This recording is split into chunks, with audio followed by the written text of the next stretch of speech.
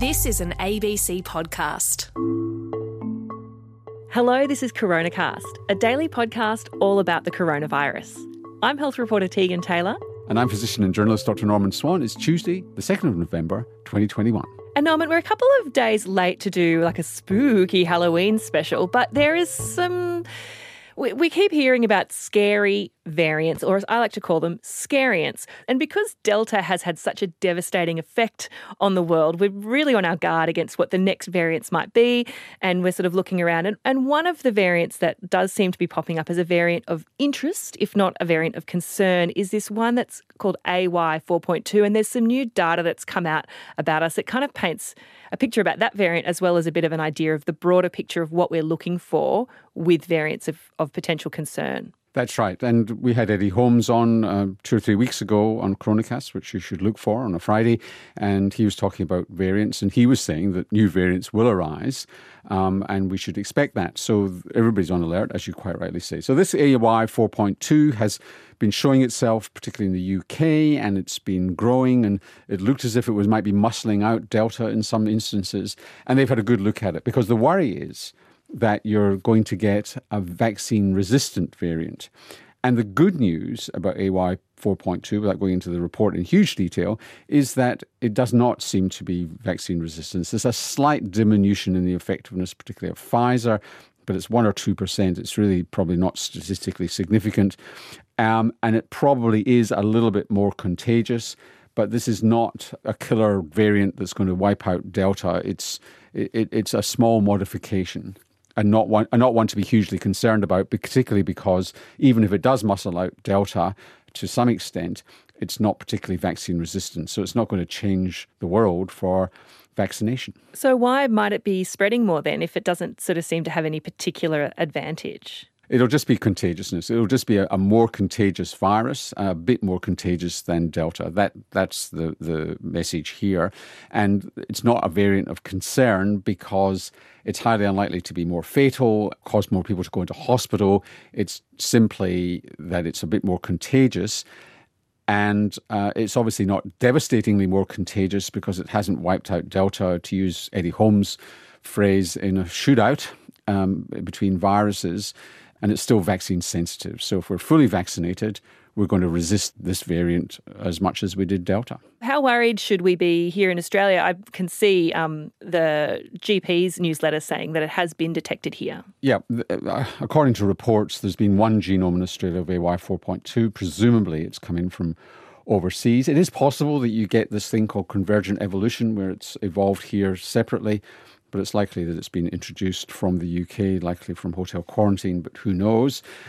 Look, bottom line here, maybe 10% more transmissible than Delta, still vaccine sensitive, probably not something to get too concerned about at this point. And like you said, Norman, if people want to listen to our interview with Eddie Holmes, which wasn't about this particular variant, but it was about what might come along and replace Delta eventually, they can go back to the 15th of October. It's really well worth a listen. So let's talk about what's happening here in Australia because of the very valiant efforts of vaccination that's happening, especially in the places that have outbreaks here at the moment.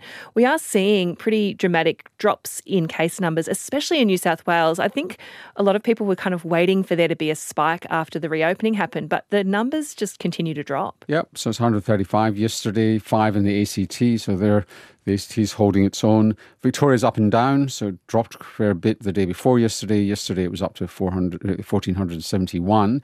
But hospitalisation numbers seem to be dropping in Victoria, which will be a reflection of all the fully vaccinated Victorians around, making them much more resistant to hospitalisation. So good news all round. And Victoria, although the hospital system is stretched and doctors and nurses are very tired, it does seem that vaccination is turning around hospital numbers. So that's good news in Victoria, and it shows that there are resilience, that even though the numbers are resistantly high in Victoria, the impact on hospitalisation seems to be improving day by day. It's probably a bit too early to have this conversation about Victoria, but in New South Wales and the ACT, the numbers are getting so low that do you think that they should get back to zero again? And if they do, does that change the strategy? No, I think it's unlikely they'll get back to zero. And remember, New South Wales and ACT are going to open up even more, although they're talking about in New South Wales delaying the access to all services for the unvaccinated. So that, I think we're yet to hear the final detail on that. This is not the end of COVID, and I don't think we should expect to get to zero. The virus is still going to be circulating. People are going to bring it in from overseas, even though they're negative testing, they're negative on testing before they get on the plane. There will be the odd person who's carrying it in with a slower incubation period. So the virus is going to be around, and I don't think we should expect zero. And I don't think we should expect that we return to no vigilance at all. We really are going to have to be careful. South Australia, some people are saying, is probably being more careful than it perhaps needs to be. In the states which have very high levels of immunisation, it's going to be great news, but we're going to have to keep a close eye on things. So speaking of keeping a close eye on things, we were talking yesterday about rapid antigen testing, and our guest Ian Norton mentioned the fact that there were some rapid antigen tests on the market that performed slightly better than others. And then you asked him, Norman, for brand names, and he couldn't give them to us. We just wanted to let you know, because a lot of people have been writing in asking for those brand names. He said that it was on the New South Wales government website. That government website is no longer showing that. And we've got some questions in with New South Wales, the Therapeutic Goods Administration and others, and we'll get back to you on that when we know. We will. So let's talk about getting back to normal life, because David has written in, Norman, and it's a really sweet letter. David's listened to almost every episode. He and his wife are wanting to have kids next year, so they want to have one last big travel trip, as so many people do at that stage of life, and they're just wondering where they might be able to go now that the international borders seem to be reopening, but of course we're still living with this virus. Where would we advise them to go? You ready to put on your travel agent hat and give David some travel advice? No, I'm not going to give advice, but look, I'll say what I haven't said actually on Coronacast before, is that the day they announced that they were going to open up travel for Australians to go overseas, I booked a fare, a very expensive fare, I have to say, to Washington, D.C. to see my son, daughter-in-law and granddaughter. I know I'm too young to have a granddaughter, but, I've got one nonetheless. Okay, mate. And so I was prepared to go to the United States, even though there's plenty of virus around. The fact that I'm vaccinated and well vaccinated, I'm pretty relaxed about going almost anywhere. But Except the gym. But when I go to those places, I'm just not going to go nuts into crowded indoor environments, and I'm not going to push the local gym in Jonathan's suburb to take me on as I usually do. I will just have a bit of exercise at home. Baby cuddles are cardio. So David's saying he wants to go to either the USA or Spain, but maybe they might just stay in Australia or New Zealand instead. Well, it's good for our balance of payments if you stay in Australia or New Zealand, but if it was me, I wouldn't be too worried either way. It's funny, I spent so much time over the last 2 years just not even thinking about going overseas, but now that those borders are opening, I'm starting to get that travel bug again. Yeah, I think there's going to be a lot of Australians going away.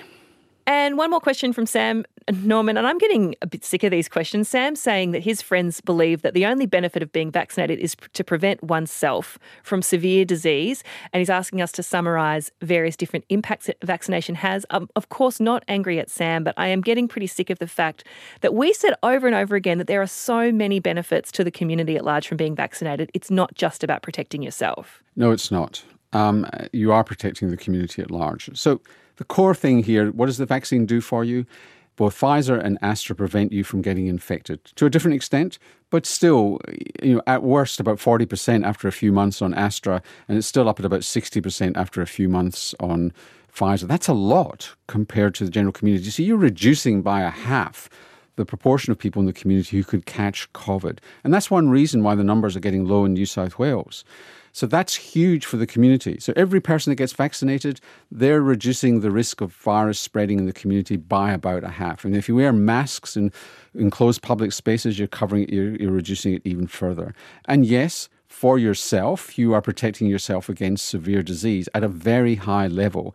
That does decline a little bit at 6 months, but not a lot for most people. People over 80, it does tend to be quite a lot. So that's huge. Now, protecting yourself against severe disease doesn't just help you. So there is a community benefit for that. Because if you get severe disease, as you can, under 20, you can get serious disease, you can end up in ICU, you can end up on a ventilator. That's a place in ICU that cannot be taken up by somebody who's got an unavoidable problem. So you've got an unavoidable problem. You could have prevented that getting into ICU. But a person who's got a stroke needing brain surgery or intervention with stroke, or somebody who's needing urgent major heart surgery or major surgery for cancer, it's unavoidable. There's no bed in ICU and therefore they can't do the operation. And you are preventing somebody who's got a treatable problem that's unavoidable from getting treated. And that's a major community effort, not to mention putting doctors and nurses at risk and making them exhausted so that perhaps quality of care overall declines simply because we've got an exhausted healthcare system.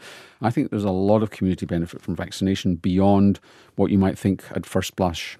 Absolutely. And you mentioned Pfizer and AstraZeneca by name there. Of course, Moderna is in the same league as those other vaccines. Do it for yourself. Do it for your community. Indeed. And we'll see you next time. See you then.